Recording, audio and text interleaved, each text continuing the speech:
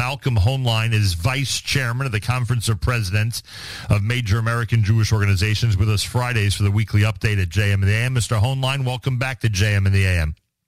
Thank you. It's a very important Friday morning, this Erev Shabbos. Oh, that's for sure. That's for sure. It's sort of bittersweet. I mean, obviously, I'm sure you know what I mean by that. Tell me about Israel, essentially. I know there are intermediaries, Qatar, USA, etc. But essentially, Israel is making a deal with the devil, with terrorists. Tell me about this process that got us till today, and do you think that, in fact, at 4 p.m. Israel time, which is just over an hour from now, there will be serious movement of hostages back to Israel? So there are a few very complicated and lengthy questions, or at least lengthy answers necessary to talk about how we got to where we are. But everybody knows the events of October 7th and the ensuing military efforts, as well as parallel efforts through Qatar primarily to reach to the Hamas leadership, who were underground, remember, and largely incommunicado for the last weeks, because they know that their phones were used to track them. So they stopped using any kind of means of electronic communication and communicated only by sending notes from their rat holes through emissaries that they would send out to deliver the messages and their responses. And that's one of the reasons it took long to be able to work out the details, which I think as of now, some are still unresolved, including the right of the Red Cross to visit the remaining hostages, those not released today. And my understanding is that as of now, it's still not resolved. There was some talk that they would get medical reports on each of the hostages, but that, it's not very meaningful because they can doctor those reports. There's no independent verification, and nobody knows the conditions and the health condition, mental conditions. You have to remember the burden that will still remain with those who get out. They're going to be taken immediately some will be taken to the hospital immediately if they're in need of medical condition. If not, they're going to be taken to an Air Force base for a couple hours before being transferred to a hospital. All of them will be held under observation for at least a little while. Some will require, I'm sure, more than that. And and remember, you have a lot of children, and a lot of children are going to come back and find out that their families are not the same as when they were caught and captured and taken in this brutal way. Many witness things that will be scarring them, and it will take a lot of time. We know from hostages in the past, and we know from people who've been in such circumstances, that there are so many syndromes that follow, and Israel unfortunately has experience in this. Yeah. And we will see that manifest. So they will be they will be taken from the hospital, and then families are waiting at the hospitals for them and at the base. And then they will be, then every step will be weighed after that about what will happen to them. But we still, until the actual transfer takes place, everybody is with bated breath. Malcolm, is there an exact number that they're working on right now? Like the latest report you've heard would indicate that if all goes according to plan, so to speak, how many hostages are being released today? It's a good question, because during the night, the numbers varied. Some were saying 10 again. The number is supposed to be 13. In return for which Israel will release 3-1. That means 39. And ultimately, for the whole group, 150 of the 50 that are supposed to be released over the 4 days. And then 10 a day get by Hamas another day of ceasefire. Right. Now, that doesn't mean Israel doesn't do anything during this time. As you know, the Hamas violated the deal immediately, shot rockets into Israel, and there was interspersed some moments of the shooting, but right now it does seem to be quiet. Israel, they accused of doing things in violation. They were just finishing and responding to attacks against them. And then the if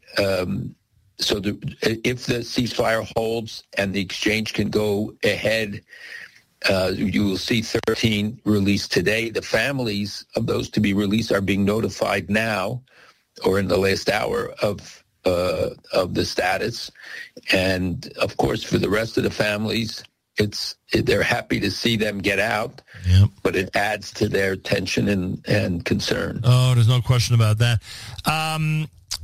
Why do you think, first of all, we should make it clear, Malcolm, and I think you'll say this unequivocally, if not for the strength of the Israeli military, the enemy would never have gotten to this point where they even expressed interest in releasing hostages, correct? It's only that military pressure that they've been under for the last couple of weeks that has even gotten us to this point. Absolutely. And I know a lot of people are critical of Israel and talking about, the original sin and the failures. That's something that will be dealt with. Some of the families today called for Netanyahu's removal or resignation, but the Israeli campaign has been very successful. You don't get the full story or impact, and the numbers that you get are coming for wounded or killed are coming from Hamas's figures, but the many, many more are in fact terrorists than are reported. Thousands of them are members of Hamas, and the campaign will need to continue.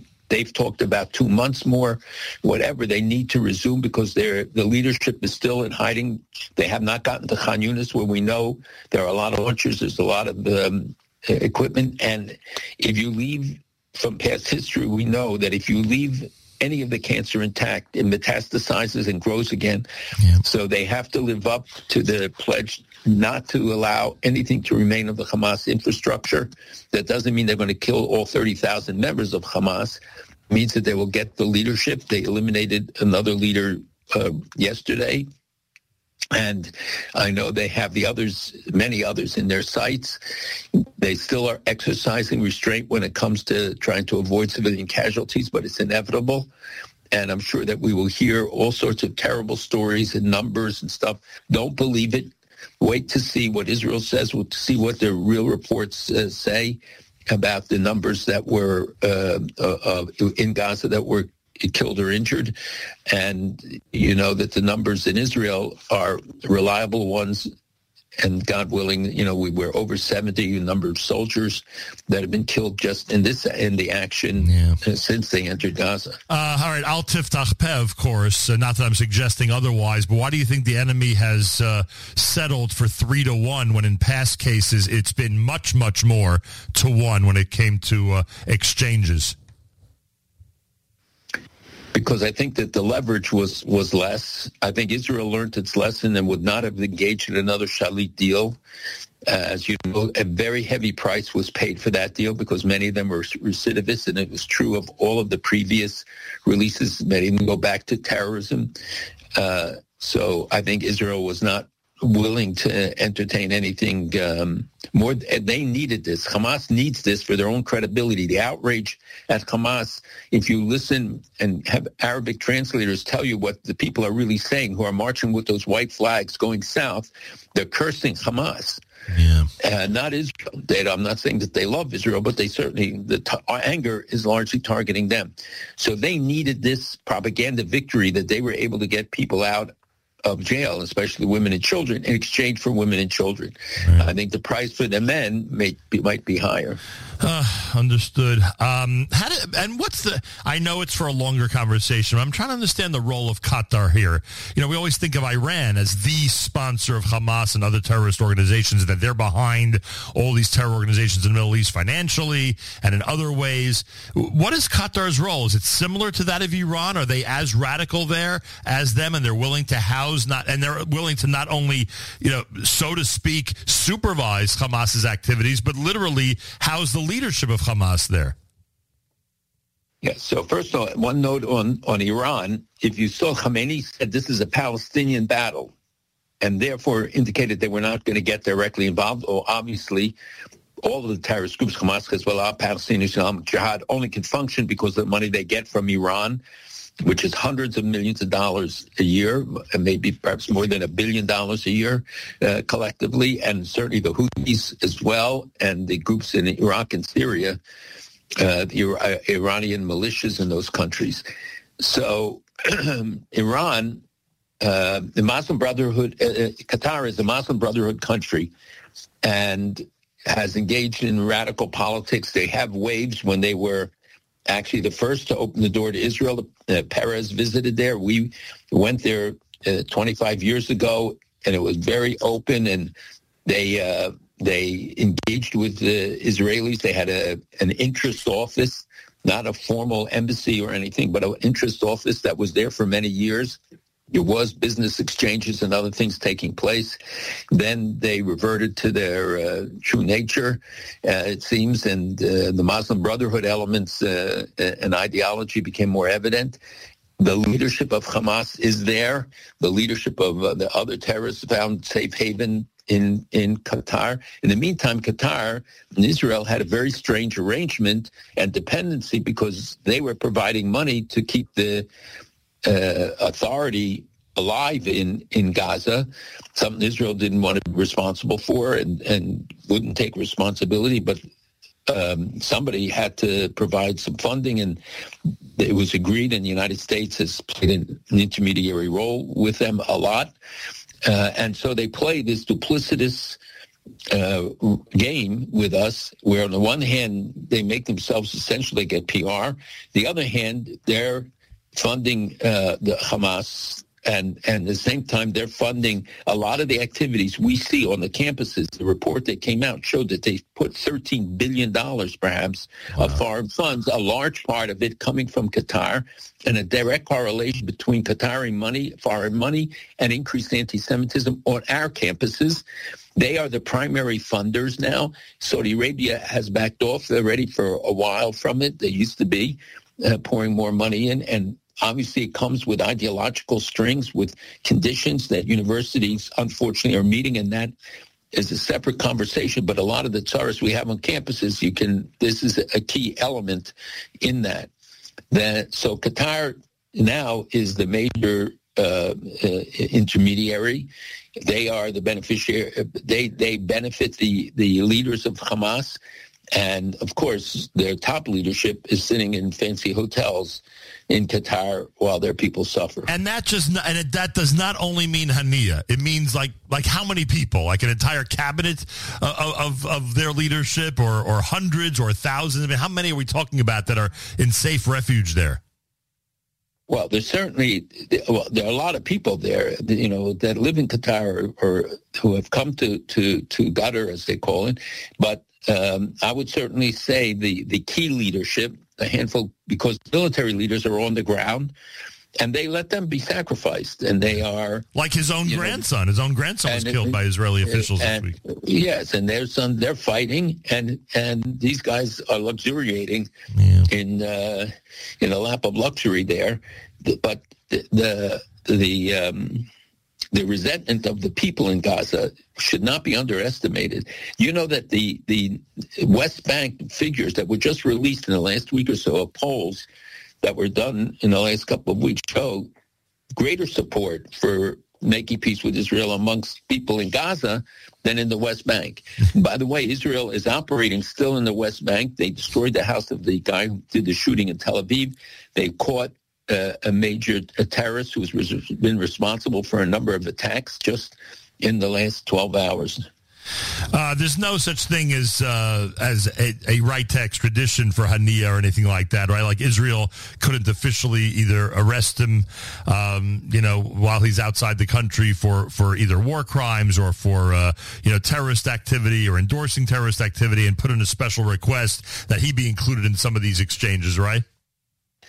Oh, we'd like to include him in an exchange, all right. But it's impossible. I mean, legally, it would have no legs legally, right? There's no legal issues when it comes to terrorists. Right. A murderer, we exercise warrants against people all over the world, too. I think they are in the gun sites, and Israel has said that they're going to eliminate them. I think that that concern weighs heavily on them. I'm sure you like Nasrallah. Right. They never come out from their rat holes. They hide all the time. They have to watch if they hear buzzing noise, believe me, they run and hide.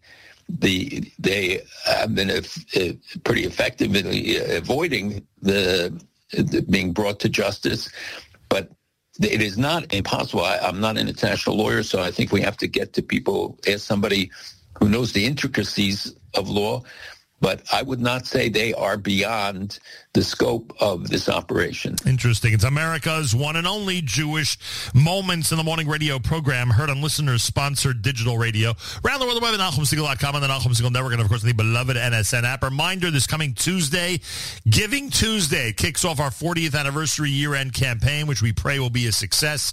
If you like the programming here on a daily basis, it's very simple. Go to fjbunity.org, fjbunity.org, and keep us going. We have a proven track record. 40 years is a pretty long time. So give generously at fjbunity.org. All right, Malcolm, to this side of the world, because there are some people who started commenting to me how things have calmed down on this side of the world. And, of course, yesterday you see what happened at the New York City Public Library. You see what happened at the Macy's Thanksgiving Day Parade. You saw what happened in Brentwood, a Jewish home where the residents were harassed and vandals took care of what they had to do in front of that home, etc., etc., etc. We don't see the response from public officials or from law enforcement that we'd like. I know we have to be thankful to those who do respond and keep our public spaces and private spaces safe. I get that.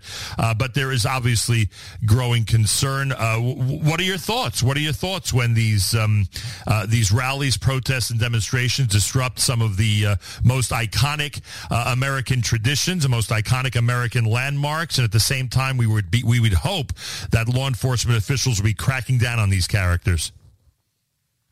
Well, first of all, I don't think they win any friends or supporters when you disrupt the parade, and it causes a lot of anger when they block highways in the way that they do. They have a right under American law for free speech and for free assembly.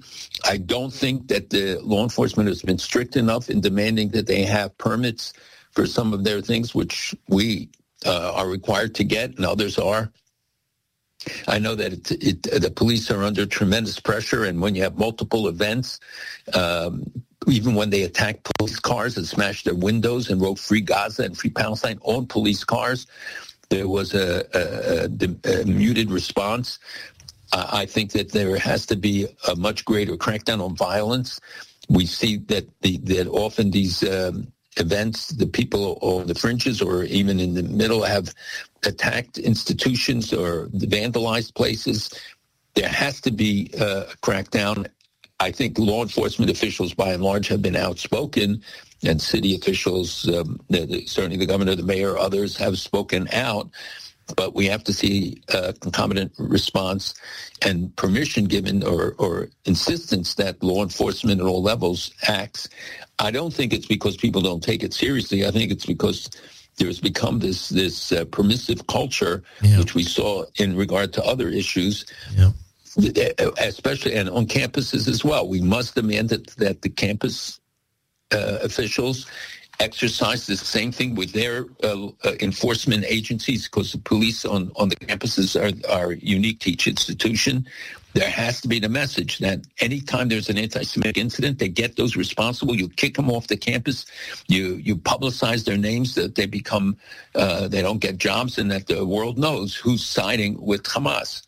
Yeah, 100%. You have one of the big benefits, of course, of your position and your history with members of the United States Senate and House is that you're in touch with them on a regular basis. Do they get the urgency of what's happening with the rise in crime and the rise of crime specifically, as I described, where the targets are these landmarks, Jewish people, major events, etc.? What do they have to say about it?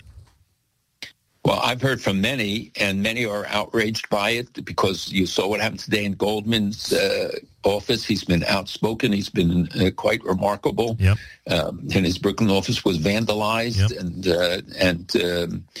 there have been demonstrations and threats against others. The demonstrations outside of Schumer's house, outside of Hakeem Jeffries' houses, their private homes. That should not be allowed. There's no reason why they should threaten the homes, the families. and if so, then keep them a mile away or half a mile away. But I think that there has to be, they have to be protected.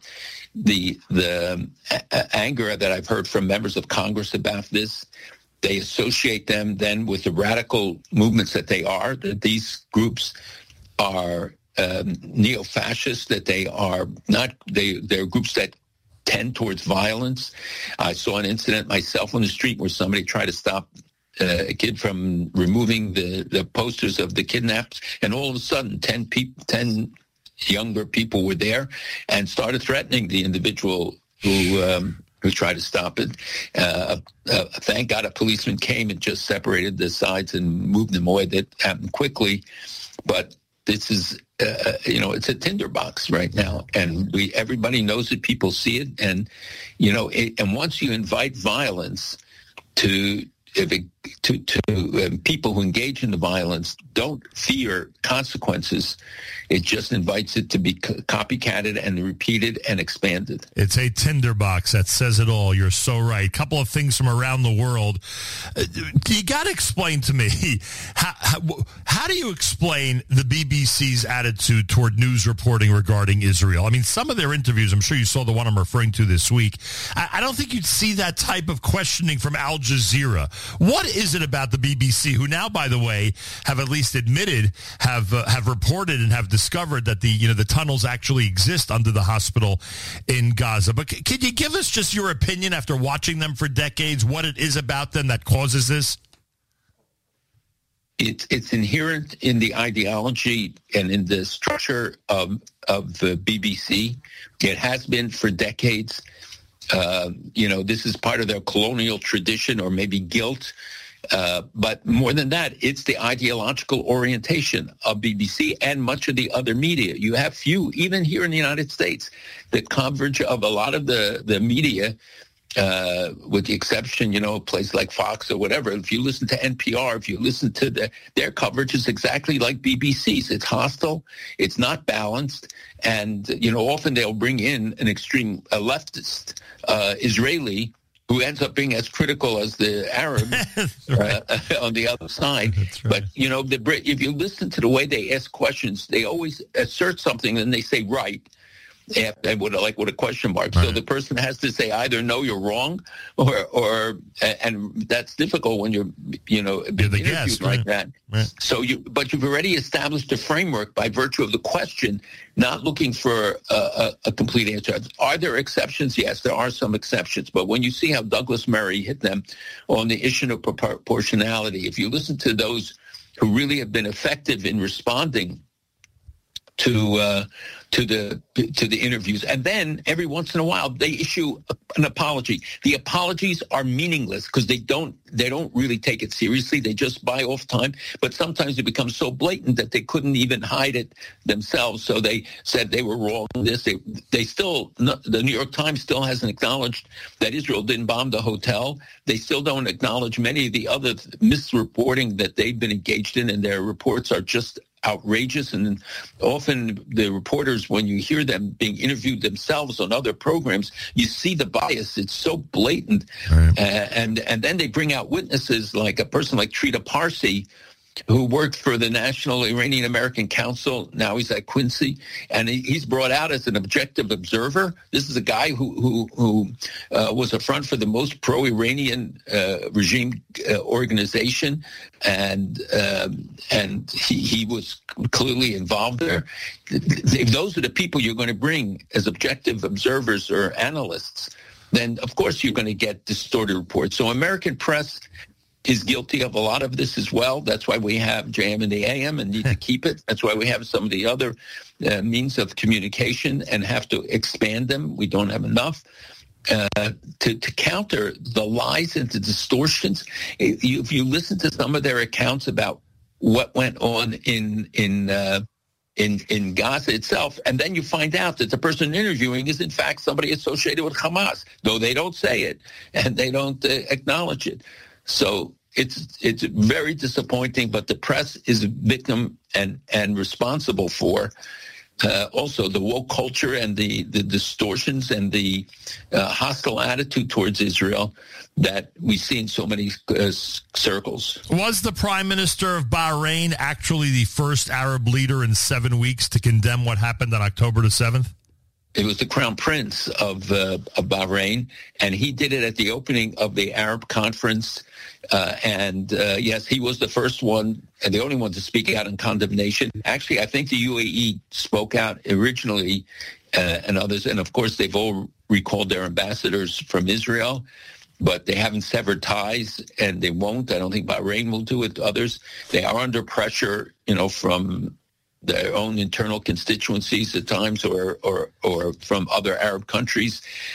So removing ambassadors is an easy way of saying, well, we demonstrated our resolve, although you've seen statements from some Saudis and others also condemnatory of Hamas or about terrorism. But it was I thought, a courageous move at that conference to do it. And notice that very little came out of the conference, which was expected to issue all sorts of declarations or take serious actions. They did not. And finally, in this little segment of Around the World, what can you tell us about the president-elect of Argentina? So there are two president-elects. That one is now going to be the president. That's Ecuador, because I've spoken a lot about South America and the warnings about how it has shifted. And the elections earlier this year, there were 3 or 4 elections brought to power of extreme leftist, anti-Israel people. Here we see an election in Ecuador bringing somebody 35-year-old, very pro-Israel, wants to move the embassy. And in Argentina, an outsider who got elected, who studies Torah every day with a rabbi, who wears a yarmulke, sees himself as in some, strange relationship with Judaism. A remarkable guy who ran on a platform of economic reform, also talks about moving the embassy. Both of them talked about visiting Israel. He's going to visit it. It was one of his first moves, I think, even before he's installed. It's not a temporary thing. It's a long-standing commitment on his part, which he takes very seriously.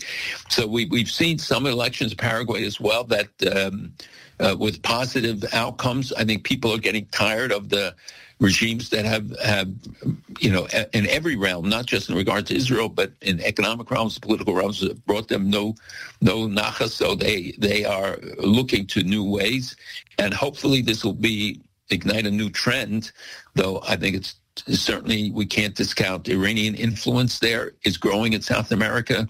China is expanding rapidly. They are still investing there. They're still engaged in all sorts of terrorist training. Hezbollah's presence throughout is still a very serious situation, but these are positive signs. Yeah, I was just going to say, just that the Hamon Am in Paraguay, Ecuador, and Argentina have gone in this direction is such a positive sign. Yeah, but it wasn't because of Israel. I mean, obviously, this is not a major issue on the agenda of the countries. They were elected for other reasons. But the fact that people are so outspoken, like Amelia in Argentina, it's not that people didn't know. So it didn't stop them from voting for him and supporting him. And what does this do to the Iran? I mean, you alluded to it a moment ago, but the Iranian influence in South America. I mean, when you have now leaders like this in top positions or getting ready for to be in this top position, does it alter things at all in terms of what they're willing and what the people are willing to tolerate in terms of Iranian infiltration into South America? And I don't think that the people themselves make such a link, but I do think, we'll see more activity by Iran against some of these governments through their agents in Venezuela and the Bolivarian countries. But I think it is an important statement.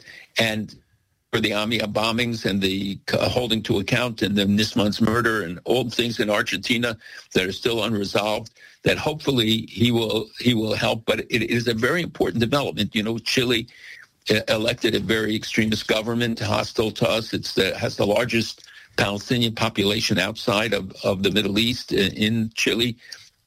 So this is and Argentina is a powerful country. If he can turn the economy around, if he can, move it in the right direction, it'll be a powerful influence in South America. And I hope that maybe we can create a new front there that will benefit, others running for office in the same vein. And finally, Malcolm, not that we normally go back to stories we covered 30 minutes ago, but there are people tuning in later in this conversation and are no doubt curious about the latest regarding the potential hostage negotiations and deal. It's supposed to happen within the hour. It's supposed to be happening at 4 p.m. Israel time, which is 45 minutes from now. I don't know if you can actually research different things during the 30 minutes that we're speaking, but have you learned anything over the last half hour in terms of an update regarding the situation? And just in general, if you could tell our listeners what to expect 45 minutes from now. First of all, when we talk, I'm laser focused on you. I can't do anything else. Second, tell them to get up earlier if they got on late. They'd have to go to an earlier minyan or get up earlier. But everybody should. I know everybody will be glued to media to find out. It's still on track for 4:00, though.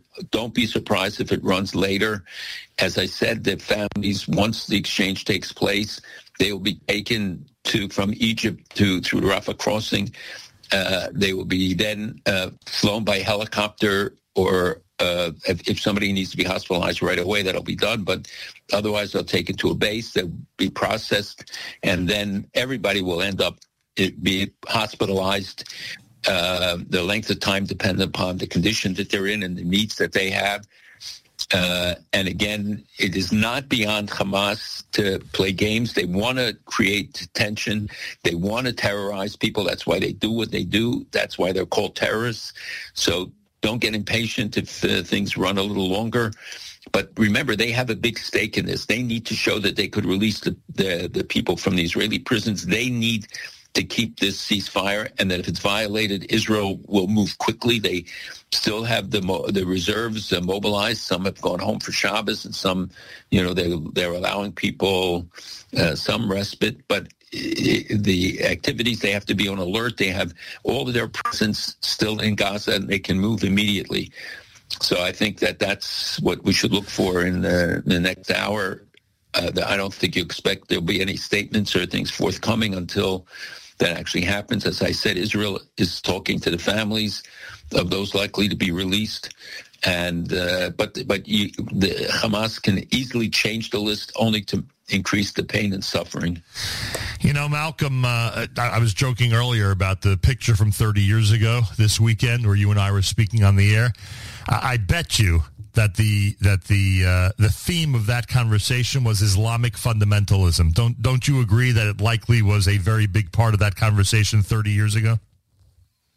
Well, it's been a subject that we've discussed, and I've talked about the danger of Iran and of Islamic fundamentalism since the late 1980s. And I know a lot of your listeners and a lot of people elsewhere said it was depressing and that they didn't want to know it. Now they say to me we should have listened when I started talking about the rise of anti-Semitism here on the program. Yeah. People who listened regularly would have been alerted. This is not new. This is stuff whose seeds were sown long ago. And it's just that we didn't root it out. I'm talking about in America, let alone things that Israel could have done more. The international community still is tolerant of it. I think that this is not the end game. This is the early stages of the threats to us and to Western democracy, Western values. October 7th, as I've said repeatedly, is a watershed. And the question is not that the world has changed. It has. They may not recognize it. The question is, have we changed? The 300,000 people in Washington say yes. The outpouring of chesed and stuff say yes. But it has to be sustained. It can't diminish. This is a long term, and they count on our getting tired. They count on our, getting frustrated. They want to see us turn against the government of Israel and want us to turn against each other. The achdus that we have is the key to our survival.